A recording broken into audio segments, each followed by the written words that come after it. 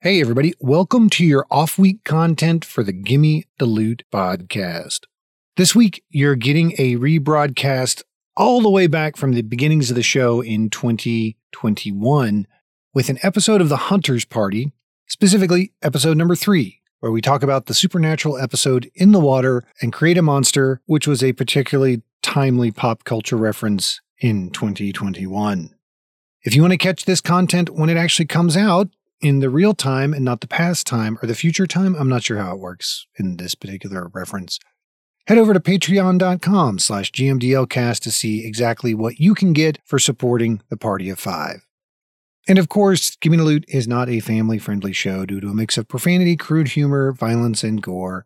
And since this was from 2 years ago, the audio is a little bit rougher. My editing is a heck of a lot choppier, but the content is still good, and we think you'll enjoy it. Thanks for tuning in. Thanks for listening. See you next week when we pick back up with another campaign episode and we find out a little bit more of what's going on with Fate's mom, what the heck is going on with Fate's stepdad, and we head into Yalhavar. Hope you enjoy this re-release of an earlier episode of the show.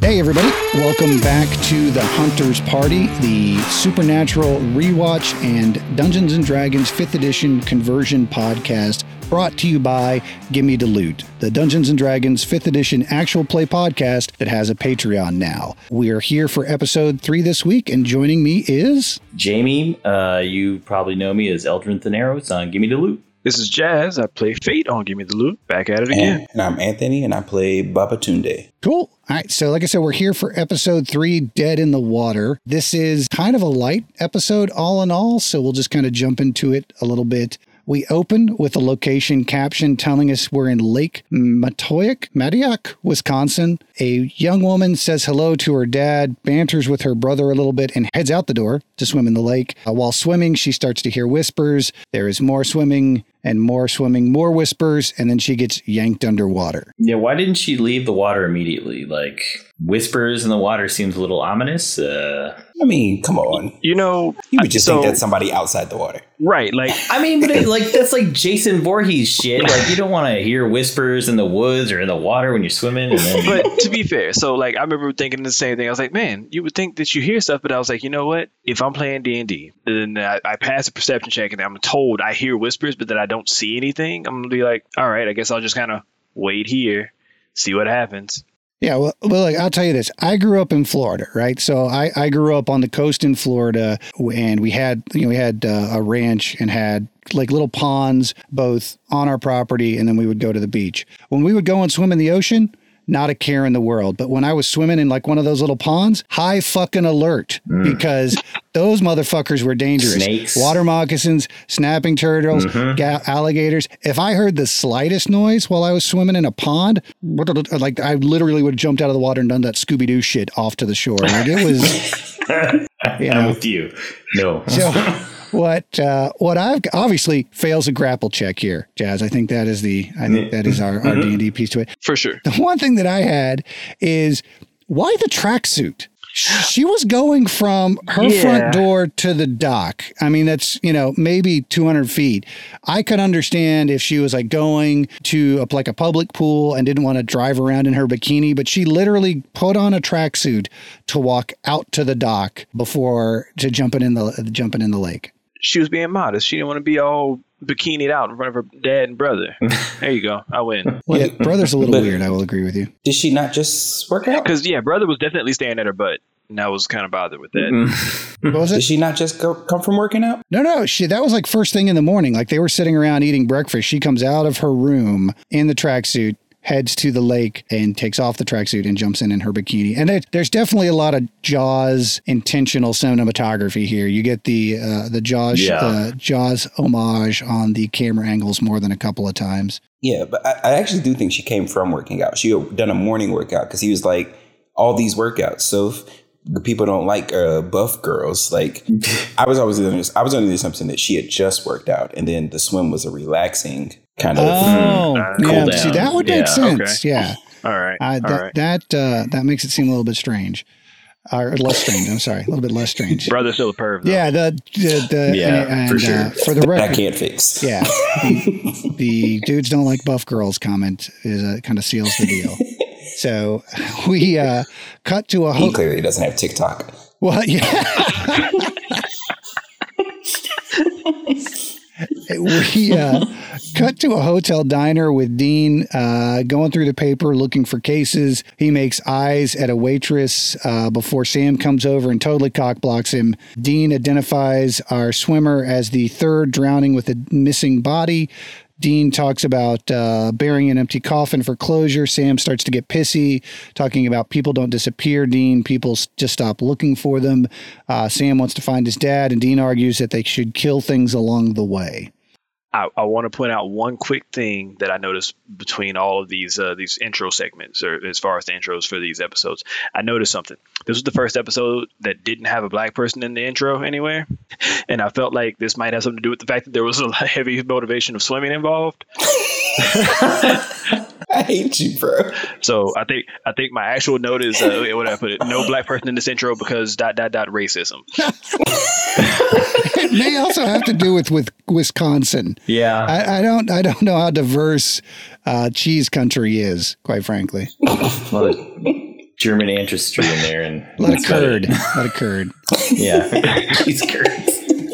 Cheese curds and Miller. And you know what's why? Like, again, this is meant to establish pervy Dean, but I don't really think the waitress is so much flirting with him as he is just. He refers to the waitresses. He says, we can have fun, Sam. See that's fun. Again, we just get a little of the casual Dean misogyny, but Sam is a total cock blocker, and I think we are establishing that as one of his defining character traits. He definitely. Yeah, he is not likable for a good portion. Well, Sam's likability index swings pretty wildly across it. He is wet blanket like central in the first season. But for sure. What's weird is first season he's angry wet blanket. That's true. You know what I mean? Like it's a whole different shade of wet blanket. We see the guys roll up to the cabin that we opened in on. The pervy brother gives a breakdown of his sister drowning. We learned that the girl was on the swim team, or was a high school collegiate swimmer, or an athletic swimmer, I should say. Sam asks about shapes in the water. Dean asks about strange tracks. And then Sam asks the dad, sad dad who sits sadly on the dock. But Sam asks about questioning sad dad sitting out on the dock. But the brother asks him to leave him alone, and they live without questioning him per the son's request. So we're just gonna gloss over this the Star Wars agent names. No, I'm not taking all the opportunities on the notes, man. Yeah. Okay. All right. Just making sure. Now, see, when I stop in between scenes, that's y'all's opportunity to Gotcha. Okay. Gotcha. All right. Because it hit, and I was like, wait a sec, and I literally had to like back up, rewind it like 2 or 3 times, and be like, did he just? It's like, okay, I definitely know Hamill. What was that again? Ford, and I had to stop things. Like, Harrison Ford. Okay.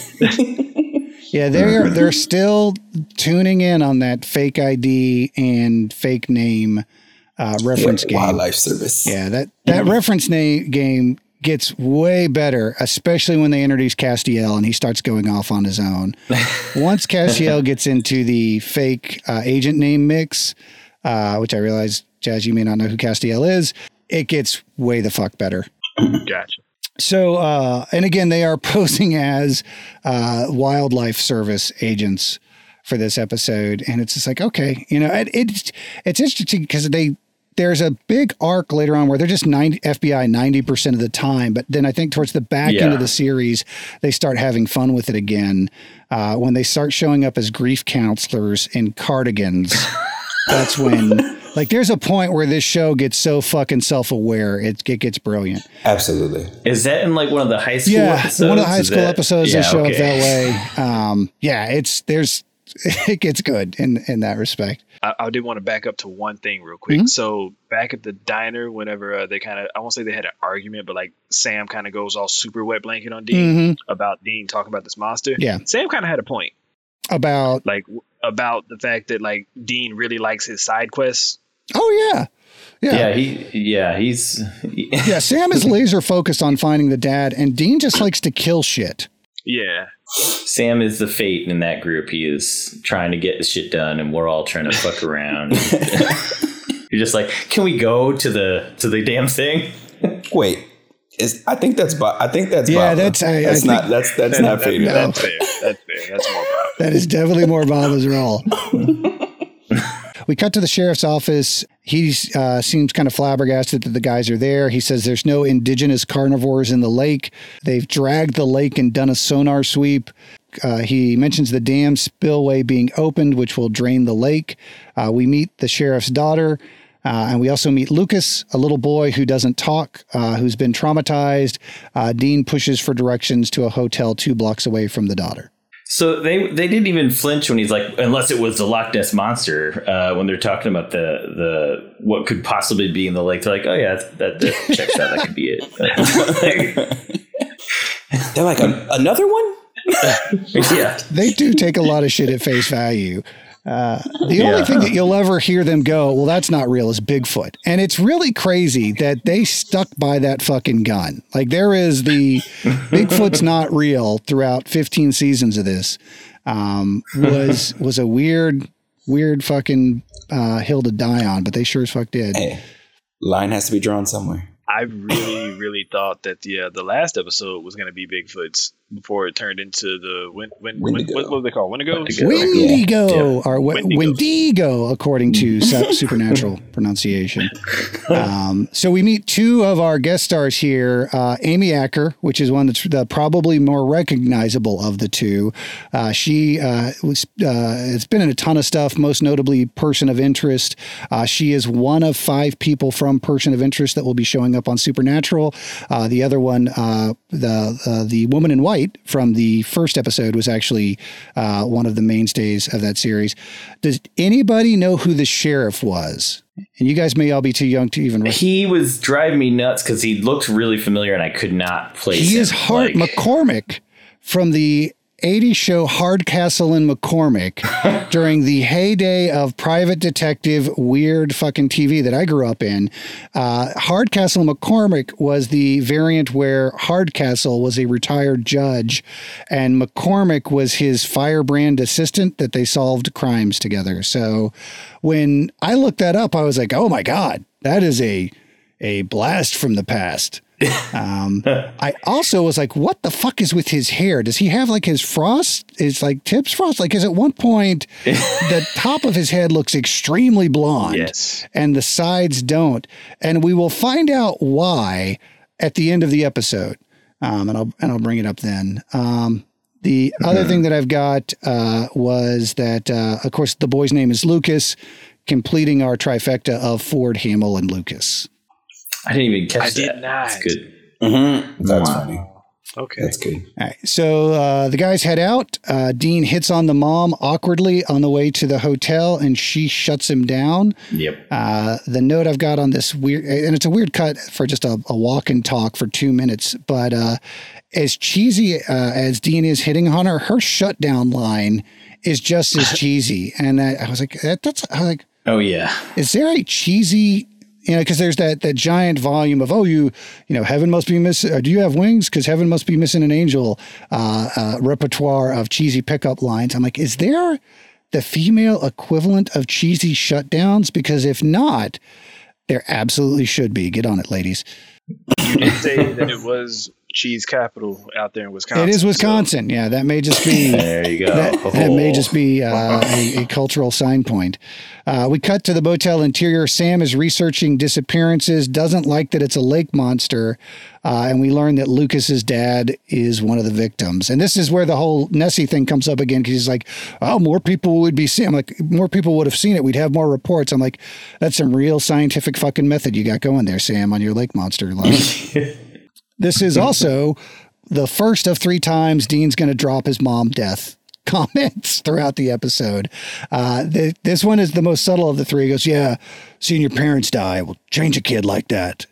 So he drops that a couple more times as we go through. We then, when they learned that Lucas's dad was one of the victims, they decided to go back and talk to the kid. So we cut to a playground. Dean heads out to talk to Lucas, who's out drawing in the middle of a playground. Dean does his best big brother act, notices the kid drawing and tries to bond with him over the pictures. Dean talks about his trauma. Dean, mom death drop number 2. And, Andrea, the mom, reiterates that the kid hasn't spoken since the accident. And then when they kind of huddle back up, the kid brings up the picture of a house to Dean. Dean saying like, I'm a pretty good drawer. And then you like see the artwork that he put down. It's just like, okay, man, this is like rudimentary pre-K like art. Like you think you could try a little harder than 4 stick figures is what you drew. I was real fucking disappointed there weren't flames around the mom stick figure. I think that was a real fucking missed opportunity to just do a little fucking funny joke. Like, oh shit, he's really fucked up. And actually, yeah, my daughter actually was like, he didn't draw his family very well. She was critiquing his art. So the fact that you brought that up is hilarious.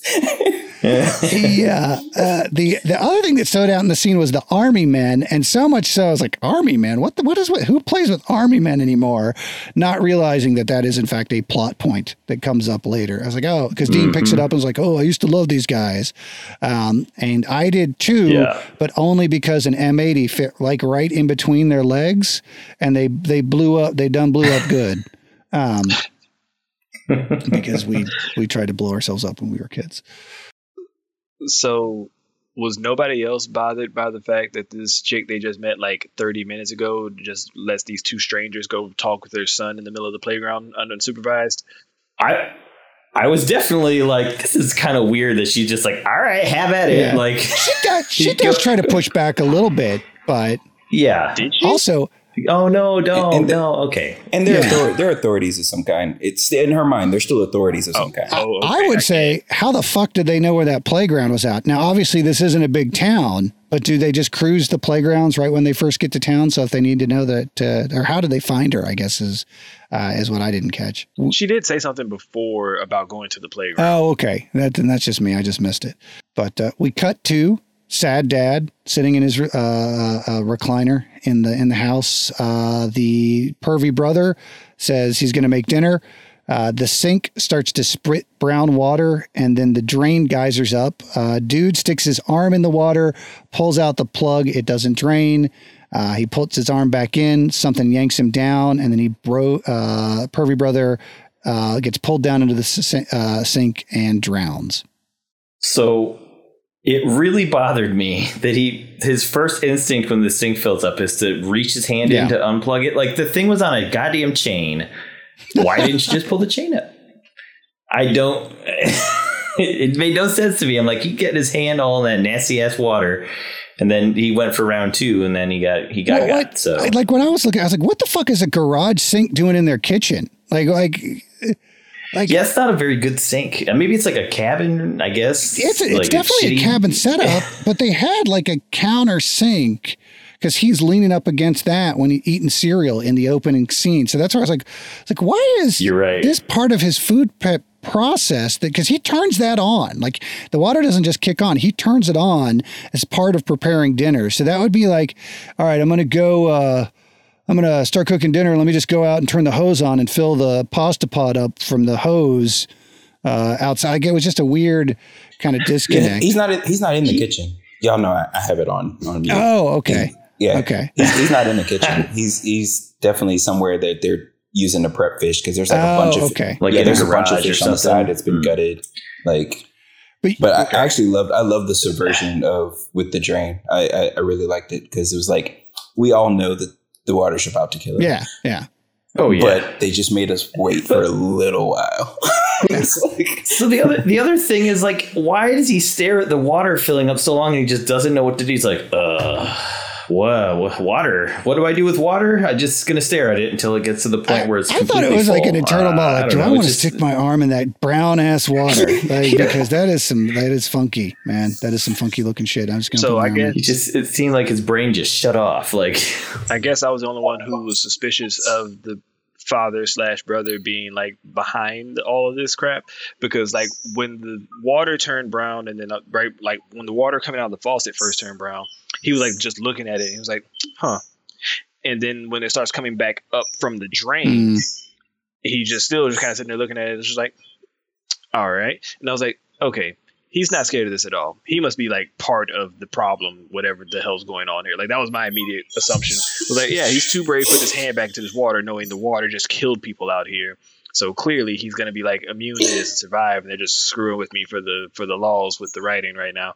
And then he died. So I was actually surprised. He's just dumb. I had him pegged as just being a dipshit. And clearly failing a strength saving throw here. I think there's a lot of grapple fails in this episode. I think it's almost like some strong ass water. That's true. Well, I mean, everybody's at disadvantage because they don't see it coming. There's nothing physical attacking them. So how close was the dad during this? Because that's my other note for the scene is what the fuck is the dad? Because he's not drowning quiet. It's not like he's not flopping around. He was in that recliner just watching TV or some shit. Man. So I don't know. He's somewhere else. That's true. They don't really give. Can you not see him in the background while as the dude walks up to the sink? I thought he was like, this is what kind of oriented me towards him being in the kitchen. I thought he walked from the one room to the other. I also thought that.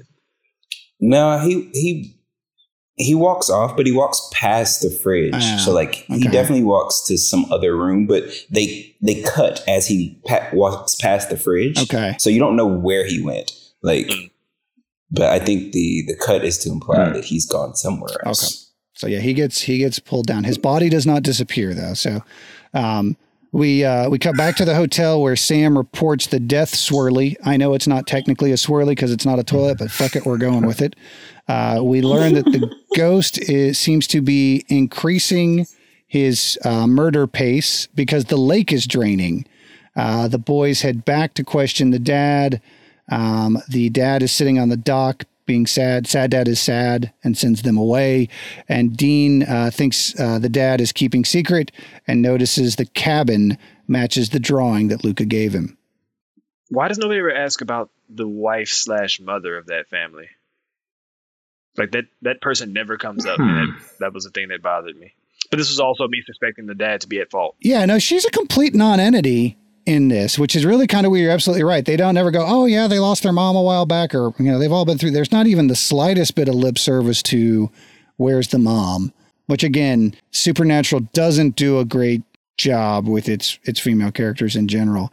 The sad dad does say a line that will come up again is losing kids is worse than dying. The guys throw out Water Wraith and Demon. I was just kind of surprised. I was like, oh, so, the ghost apparently is keeping up with Public Works because he knows the fucking lake is draining. Obviously, it was just such a weird, the ghost knows the lake is draining and it's going to run out soon. It's picked up its murder spree. Hey, man, ghosts you think they don't pay attention to the news? Is that what you're trying to say? Ghosts aren't well informed? The ghost is just checking the water levels every day and noticing we're losing about 6 inches of water in this lake. Hey man, if your home started disappearing, you'd notice. That's true. It's true. He's got an underwater rain gauge. He's going, and I was like, God damn it, this is only 99% full today.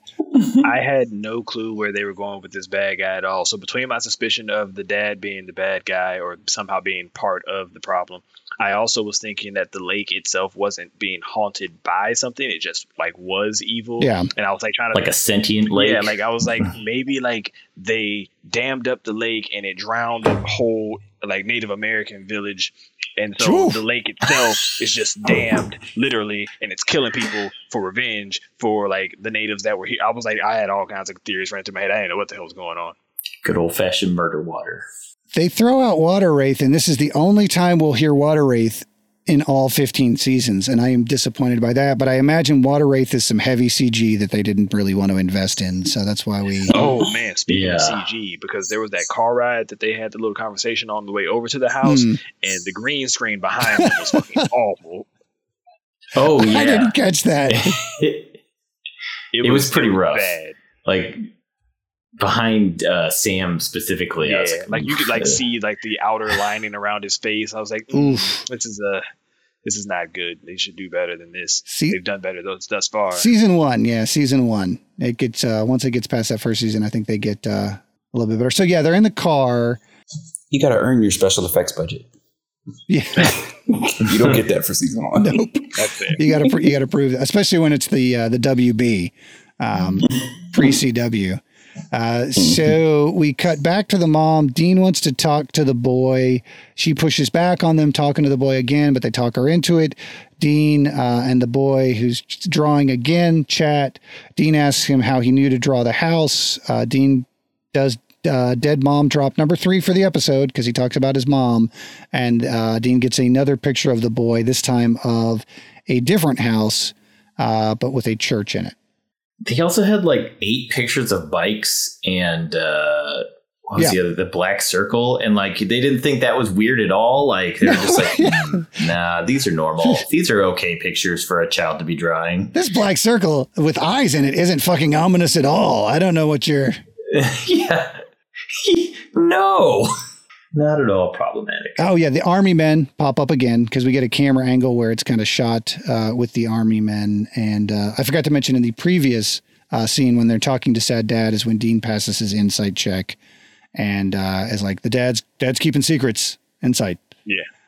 But Dean rolled a pretty good persuasion on this time for the kid, by the way. Yeah. To get him to give him another clue for the plot. Yeah, and you know what, dude? Again, this is kind of another instance where clearly we see Jensen Ackles has got definitely a little bit better acting chops than Jared Padalecki this early on in the game. Because Dean is convincing as building a bond with this kid. As much as they play him off as the derpy perv early in throughout the episode with the mom, the scenes between him and the kid are pretty good. You know what I mean? Yeah. Like that first one's kind of awkward, but later on he sells that. And I was, that's probably his best acting in the episode. We learned that the kid didn't draw before seeing his dad die. Basically, the dad got pulled down and the kid had to float out on a platform for about 2 hours. Sam tells Dean that the trauma might tap the kid into something and make him more sensitive. They decide to take the drawing to try to match it up. At first, they don't think they can find a house, but they think, oh yeah, how many white outline of a white church are there? Could they be in the area? And then Sam calls Dean out on all the dead mom talk. First of all, if you've been in Texas, there's one of those every fucking goddamn small town between here and Cray. Like, dude, that is not a unique building. One? Yeah. One? Oh, no. I'm sorry. You go to, where is it? Malakoff. Oh, God, yes. Like, Malakoff, bro, like, we used to go, me and Jazz used to go to like churches and there was literally 2 churches back to back. Like they shared an alley. They're still there. Yes, they are. 2 different churches who shared an alley. Like, yeah, why? There wasn't anything just be one church super unique about it. I was like, yeah, just have him like draw a street sign or something. Like I see that the church building. It's not like they looked up churches on like Google. They were just like, let's drive around and find a goddamn church. And, only took them to the next scene because they find the new house. Yeah. Here we are. They chat up the old lady who's living in the house. We learned that her son Peter disappeared 35 years ago. We see army men on the dresser. Dun, dun, dun. The lady repeats that that losing her boy was worse than dying. And Dean finds a picture of the kid linking Peter to Sad Dad. Oh, Bill Carlton.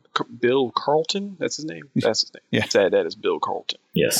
Yes, he is. But I didn't ever bother to go past Sad Dad with Mr. Carlton. I like Sad Dad better. No one needs to know. I will tell you, this scene made me go back and delete all the asinine comments I had about what the fuck are with the army men comments. Because I'm like, oh, fuck, that was an actual, God damn it. Jinkies. It was a clue. There was a point. But I'm not sure. Like, I don't know if this old lady was supposed to be creepy or just kind of spacey. Like, it was like that interaction with her seemed a little bit weird. But yeah, come in, go through my house, please, because she was just exposition dump. Yeah. That's it. Yeah, for sure. She is definitely the friendly innkeeper who wants to send the party on their way. But the way she responds, like, is there a boy that lives here? She's like, not for 35 years. Like, okay, like, why are you asking about my dead child? Is what I would say if I was her. Like, thank you for digging up my most painful memory. Yeah. Now I'm gonna go drink a bottle of whiskey. Good night. She might be kind of senile. She just, just answering questions. Oh, Peter. I remember Peter.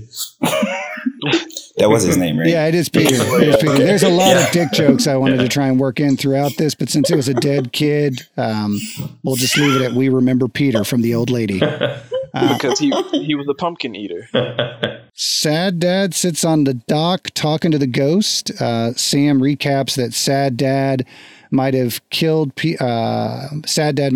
Peter, creating a vengeful ghost. They come up to talk to Sad Dad, and he's heading out on the lake in the boat. And then the ghost totally fucking just depth charges that boat right up out of the water, and Sad Dad goes down. So at this point, I had gotten to the point of no longer suspecting Sad Dad. But once we got the whole plot of, okay, they might have killed him. It was okay, if he killed a kid on accident or something and left his friend, like, I'm thinking like it was like an accidental killing. So I'm like, man, maybe he was out swimming and something weird happened and he left his friend to die. And so friend drowned and he didn't save him or he didn't tell anybody, whatever happened there. I was like, okay, so the friend wants his friend back there in the water with him. So clearly Bill's got to die to end this whole thing. So me and Bill had the exact same idea while Bill was out there talking to the ghost. And so I was like, all right, Bill's got to go. And then when Sam and Dean pull up, I'm like, oh, they're going to run out there and stop him from doing the thing that saves everybody. And then they didn't. And I was also surprised again. So this one kept juking me as far as the plot answers go. I was not expecting that boat to go up like that. No. Like, that was not what I saw. Like, okay, the bad dad's going to go out onto the lake and get pulled down. It was like, oh, no, nice move, Peter. I'm impressed. This escalated quickly. Yeah. You flipped that whole fucking boat. That being said, that also wouldn't have killed him. Like, we don't see sad dad, now he's bad sad dad, get drugged down. No, he can't be bad dad. The other dad's bad dad. Yeah, so there's more than one bad dad. You're absolutely right. We haven't gotten there yet. Well, he wasn't a dad when he did it. No, that's true. That's true. He's a bad kid.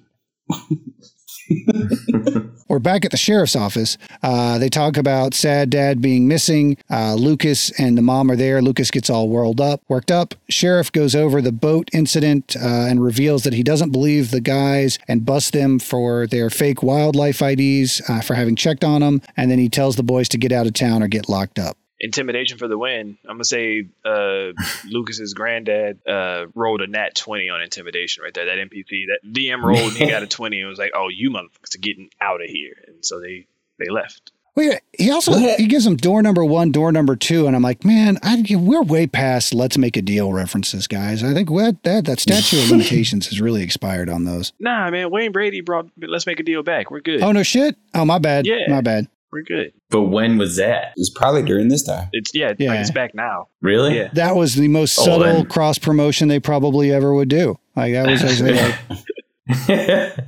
20 years from now, let's make a deal. We'll be back. Let's go. On the original broadcast, we didn't see, but Wayne Brady popped up with the Michigan J Frog dancing across like, WB, let's make a deal. Saturday nights.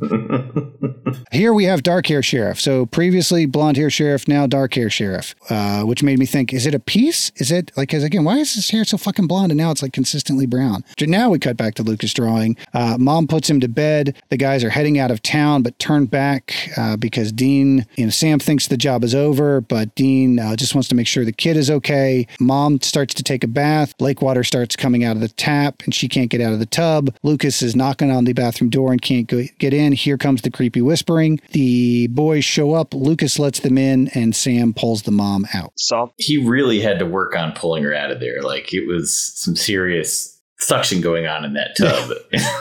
I felt like they did that really well. I like that whole scene. I was going to say the same thing too. Like even before Sam shows up, like when she cocks her leg over the edge of the tub to try and leverage herself out and can't get out, the blocking on that I thought was actually really good. I do have the note with all the drownings. Really, you're fucking taking a bath. I mean, honestly, fucking magical drownings. I'm in shower mode for like at least 6 months. You know, but only one of them was outside of the lake. That's true. That's true. And I think she's still a little bit doubtful at this point. The other thing I've got for you guys are missing the most important detail though, because she got in that tub, stopped it up, and then left the water running. No. That's my next note. That's exactly my next fucking note. The entire time I was like, okay, that water level was at the edge at the beginning. She left that shit running, and it kept running. And that's an old clawfoot tub. They don't have the outflow capacity to offset that. Right. We do see the water kind of spilling out when the guys get there. There is like water flowing out by the time they get there, but that's not until Peter has put the mojo on the tub.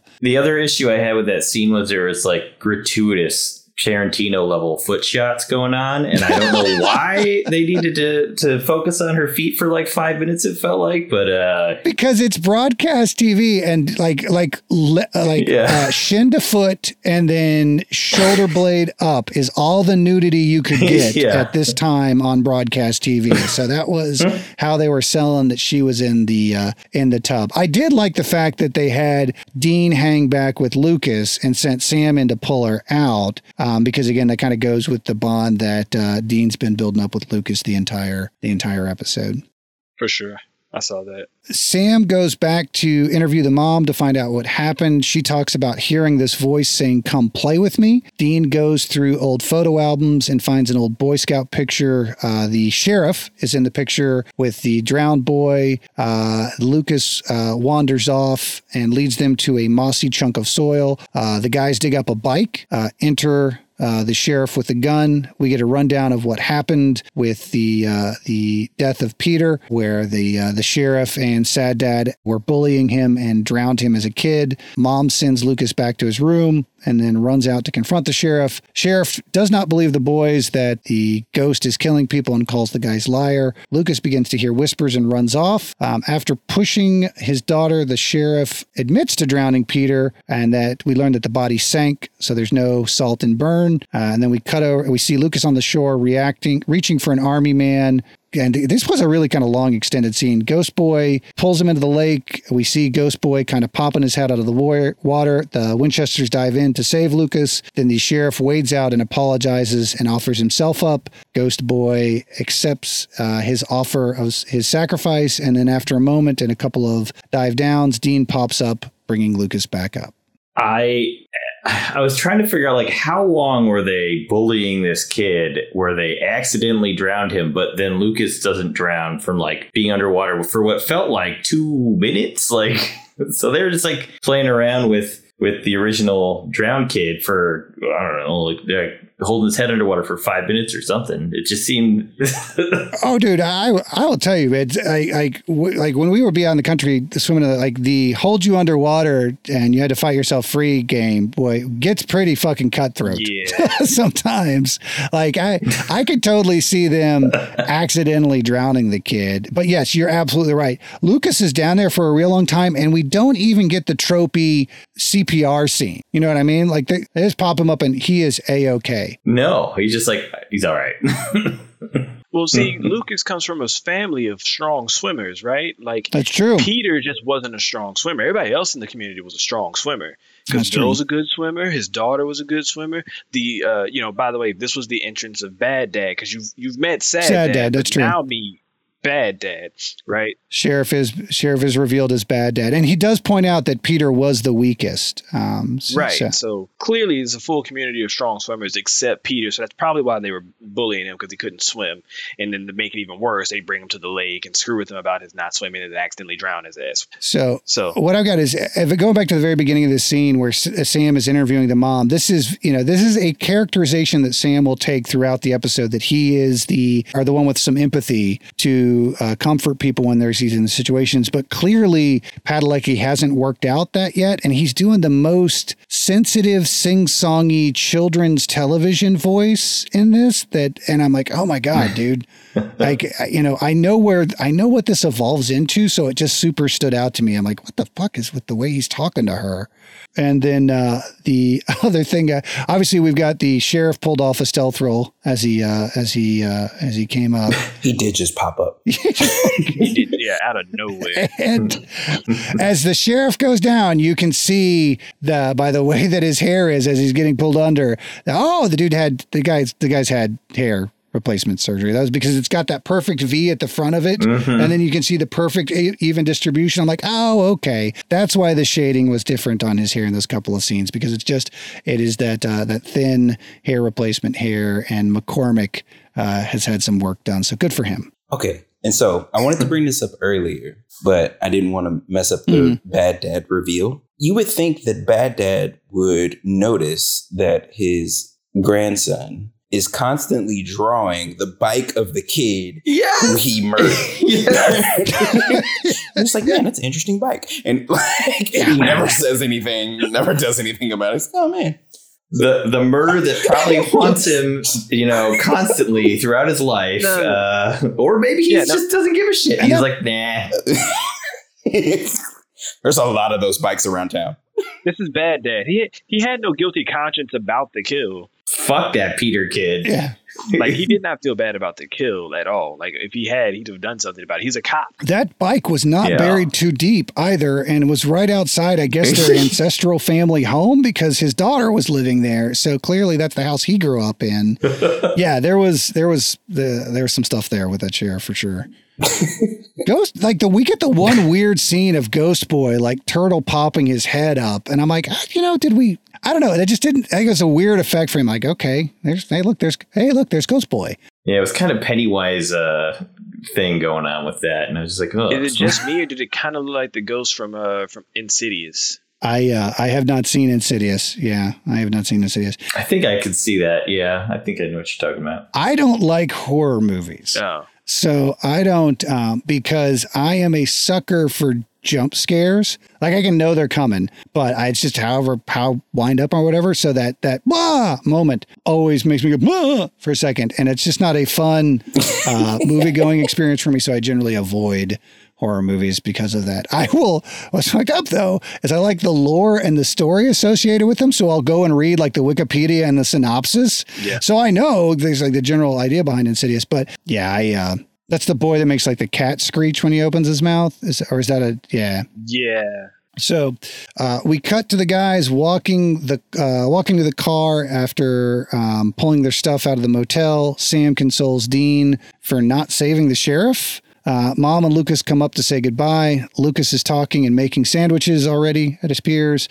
Andrea talks to Sam about, let's remember the good things about the sheriff, not the child murder. And then he was my dad. Dean teaches Lucas to say Zeppelin rules. Dean gets a peck from the mom in appreciation. Let's remember the good things. I'm sorry.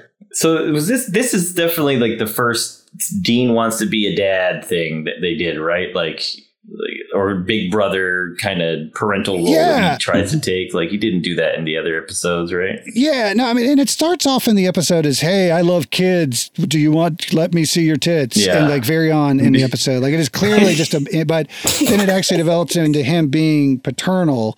And yeah, I think that does develop as we kind of learn more about their brothers and their relationship kind of growing up. I think that is you're probably right. This is the very start of that through line that we see through almost the entire series. It trails off a little bit there towards the end. But my first note on this was she made him go back to the fucking hotel. Like, seriously, like it's the next day they're carrying the shit. I was like, lady, they just saved your kid. They're right next to your house. Let them crash there you got this big place now. It's empty. You know what I mean? You made him go back to that rat hole hotel? They did let my dad die, though. Well, we can't save everybody. Anyway. Yeah, that was another, like, the weird consolation, like, Sam, Dean, we can't save everybody. I'm like, right. I wouldn't be too busted up about the fucking child murderer. Something tells me that I probably would be okay with that. That one wouldn't way too heavy on me. even if he was a kid when he was a child murderer, he still let it go. So I did have one question though to back up a little bit.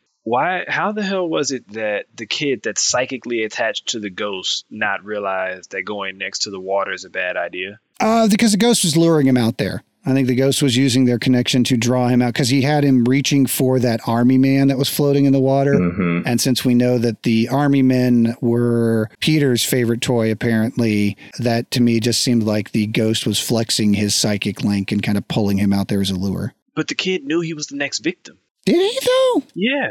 I mean, he might have been stupid. I don't think he had full control over his actions. Like once he started to hear the "come play with me" whispers, I think he is failed a wisdom saving throw and was under some kind of command or charm spell. Yeah, definitely very Pennywise the clown.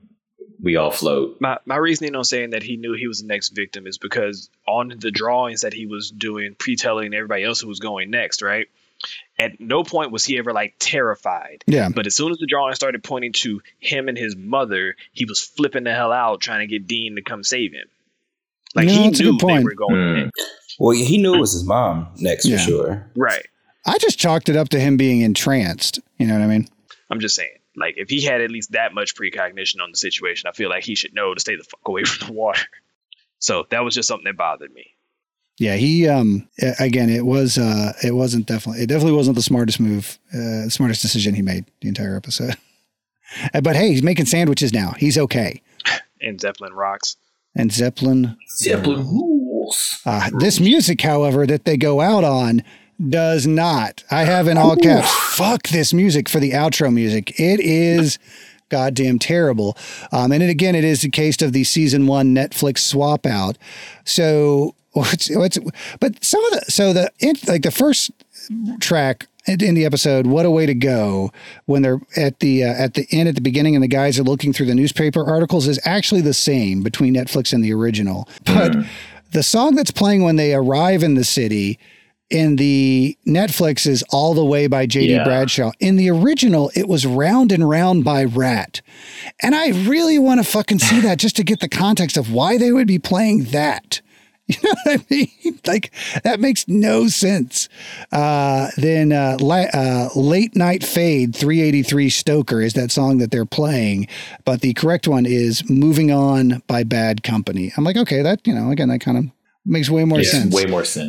But the Rat thing kind of stuck in like, when does that fucking make any sense whatsoever? So, did anybody think... When he did the Zeppelin rules, did anybody go to O'Doyle rules? O'Doyle rules. That's exactly where I went. He was a redhead. Like all of it matched. I was like, he's in the O'Doyle family. I wonder if the Round and Round, is there a lyric in Round and Round where he says what goes around comes around? Isn't that? There is. That may be some musical foreshadow. If you're using Rat to foreshadow, you've ended up in a very weird place. Yes. But yeah, that would actually probably be right. Yeah, that way to find the through line there, man. Good job. The other 2 Days Gone by Billy Squier was another track that they swapped out with They Want It, and that's in when Sam is confronting Dean about all the dead mom talk, and Dean says we don't have to hug, do we? But again, I don't know. But I've never heard of 2 Days Gone, 2 Days Gone, TOO, so I don't have a reference for that. But cool. All right, that brings us to the monster for the week. And I think we've got a ghost, but we've got a water one that's a little bit water-based. So I got a couple of initial notes here. Obviously, we got a ghost. The two monsters that I pinged for reference as we were looking at this were both a water weird and a slithering tracker.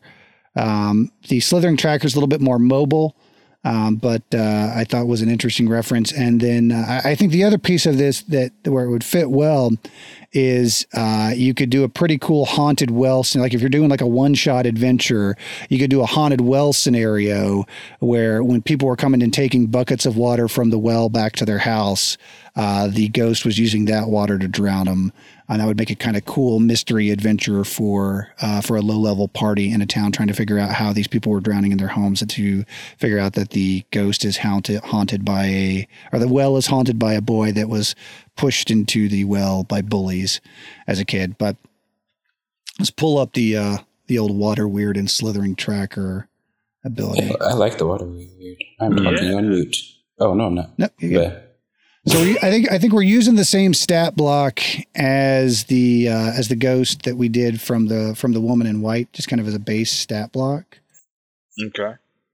And for people who aren't as familiar with D&D monsters, Water Weird is a elemental monster that's been in D&D forever.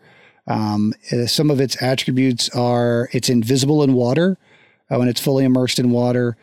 And it is water bound. It dies if it leaves the water to which it is bound, or the action is destroyed. It's got a constriction attack.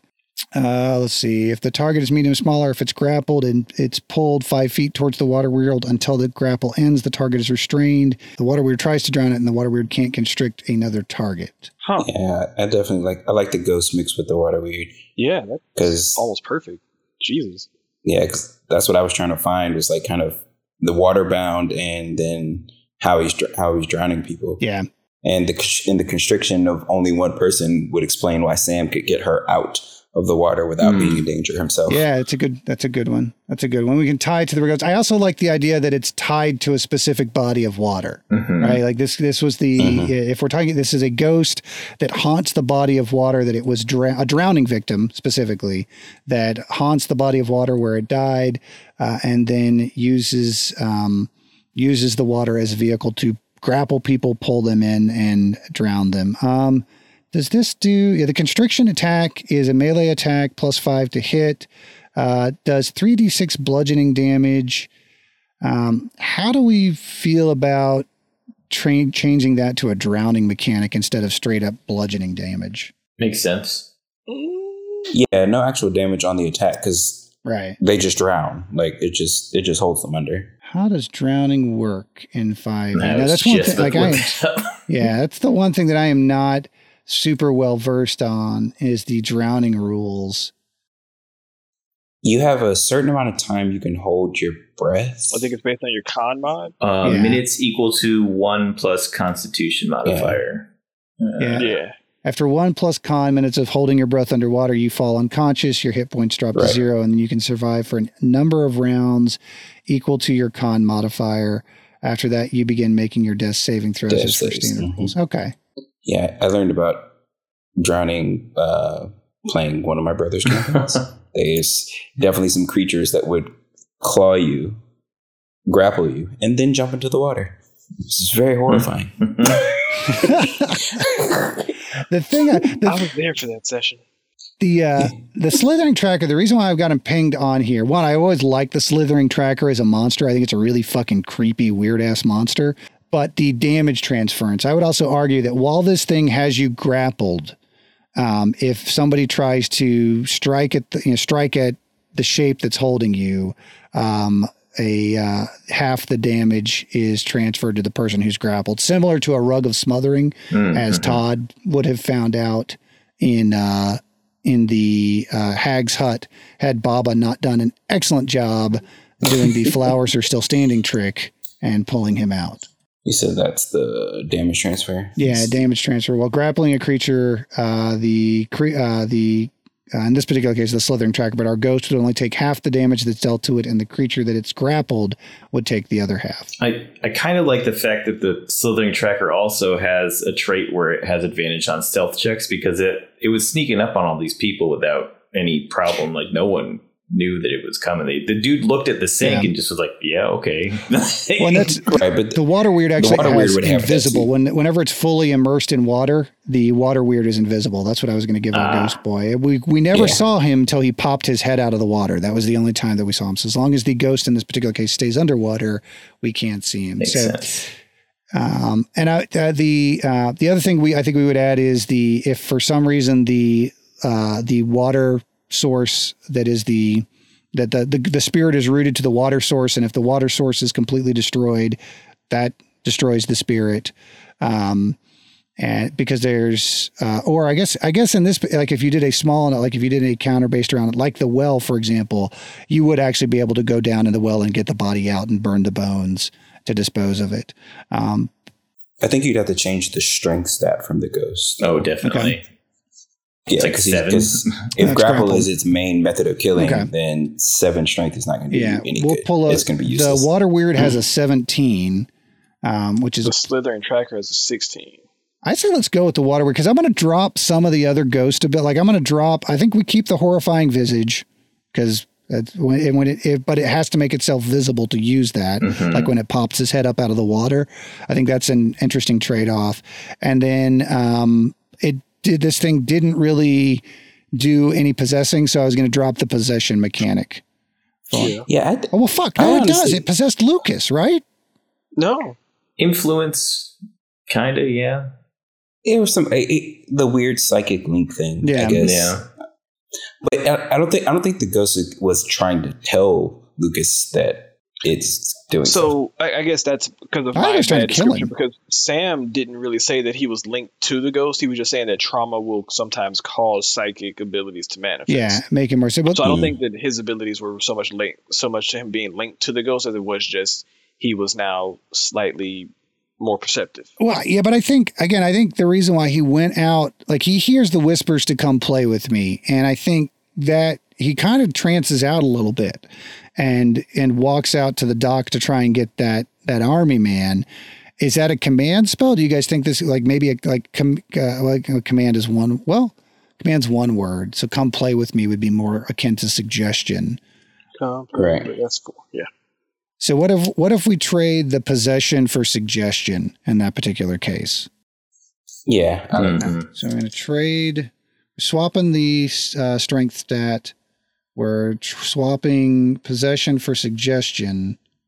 And then we're doing one of the things that I added to the Woman in White with the final write-up that I did was the bound in death, where if it's killed if it's killed by a non-magical weapon and the body is not destroyed, that it comes back within 7 days. And I like that being kind of a through point with kind of all the supernatural ghosts. And I think that's something you could say here is like, hey, if you don't destroy the body or you don't kill it with a magical weapon, it's going, or don't destroy the water source where it died in, this thing comes back in 7 days. Yeah. I would say that there's one other thing that we would be remiss to not make sure we add, because from the Slithering Tracker, the liquid form, mm-hmm. because of the fact that the ghost was able to move, like, through plumbing and everything, to move the water through plumbing to get inside of the houses and whatnot. Yeah. And the Water Weird wouldn't have that ability. Yeah. And that kind of ties to the haunted well bucket scenario as well, because it's turning into a liquid form. Haunted liquid form. Yeah, I think you take the etherealness, like the resistance.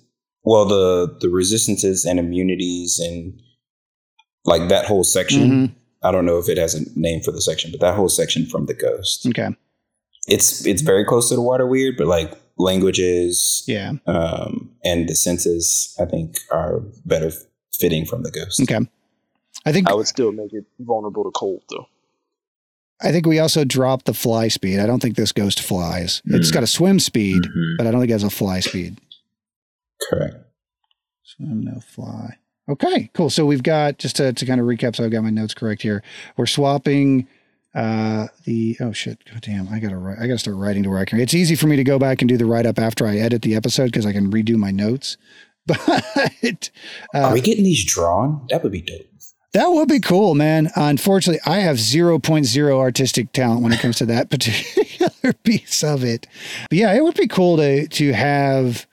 Can anybody draw? Next podcast I'll put together, I am definitely going, okay, I need somebody who can play music. I need somebody who I can draw. I got you there. I can do the music stuff. Well, then why? I'm still waiting for the full Fresh Prince parody. Jazz. I mean, pick a day, dude. Dude, I will open every goddamn episode with you guys doing a fucking song, a D&D song parody. I will do that shit. Don't get me started. Don't do that. No, why would I want us to be successful? Do parody songs. I don't know, why did that become my weird obsession? Like, we would be having, like, if you get me started on the right tangent, I will do a parody song. You just have to give me a topic to do it on. I'll find a beat and make a parody song. Okay. Every time you find us on a weird tangent in D&D, just that's a parody. I want a parody song for this is what you need to say.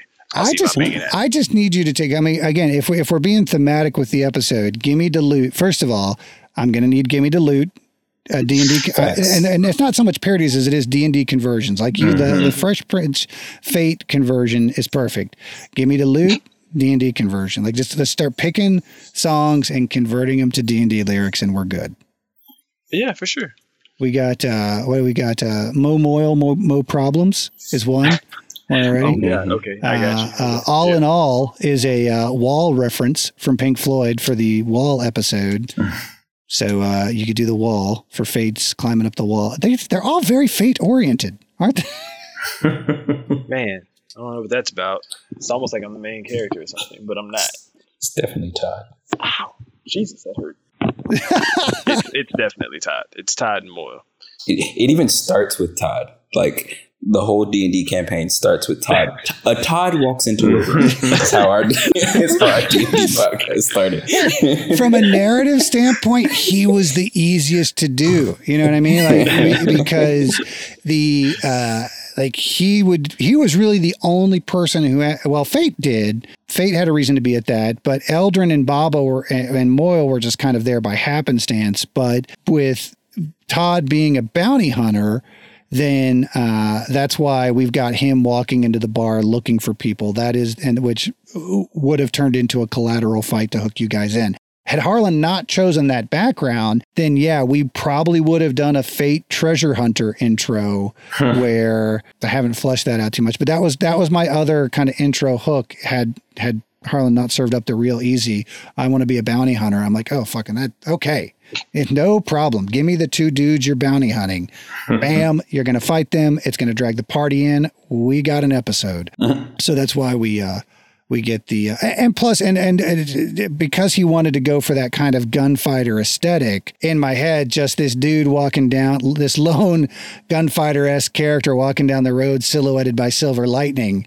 I was like, yeah, that's cinematic as fuck. That's in my head, walking into this palisade, looking for trouble. I'm like, okay, yeah, that through him leaning into the tropiest of tropes, he made it easy from a writing perspective to kind of hook into it. So, but yeah, Fate as a treasure hunter was kind of the other through line, and getting you guys to, like, Fate being there for the pentahedron, and then potentially either being but basically that's what starts the conversation. Is Fate's gets a lead, is looking for help. You guys kind of all jump in, and then the whole lumberjack situation pops up. I was gonna say I like how it started off, because I think with me, if you started off with Fate, it would have been, hey, I need help. All of you guys come help me. Yeah. It would have been the merry band of brothers.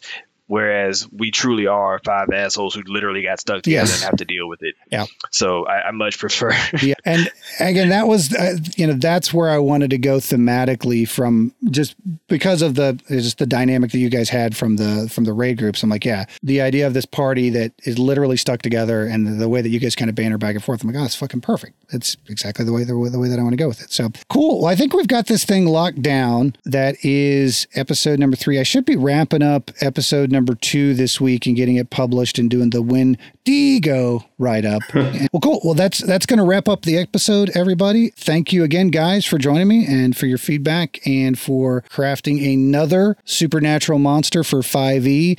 We'll do a write-up for what do we want to call this? What do we want to call this guy? Because we've got the woman in white and we've got the Wendigo. What do we want to call our water ghost? I'm trying to think of something with drowned in the name.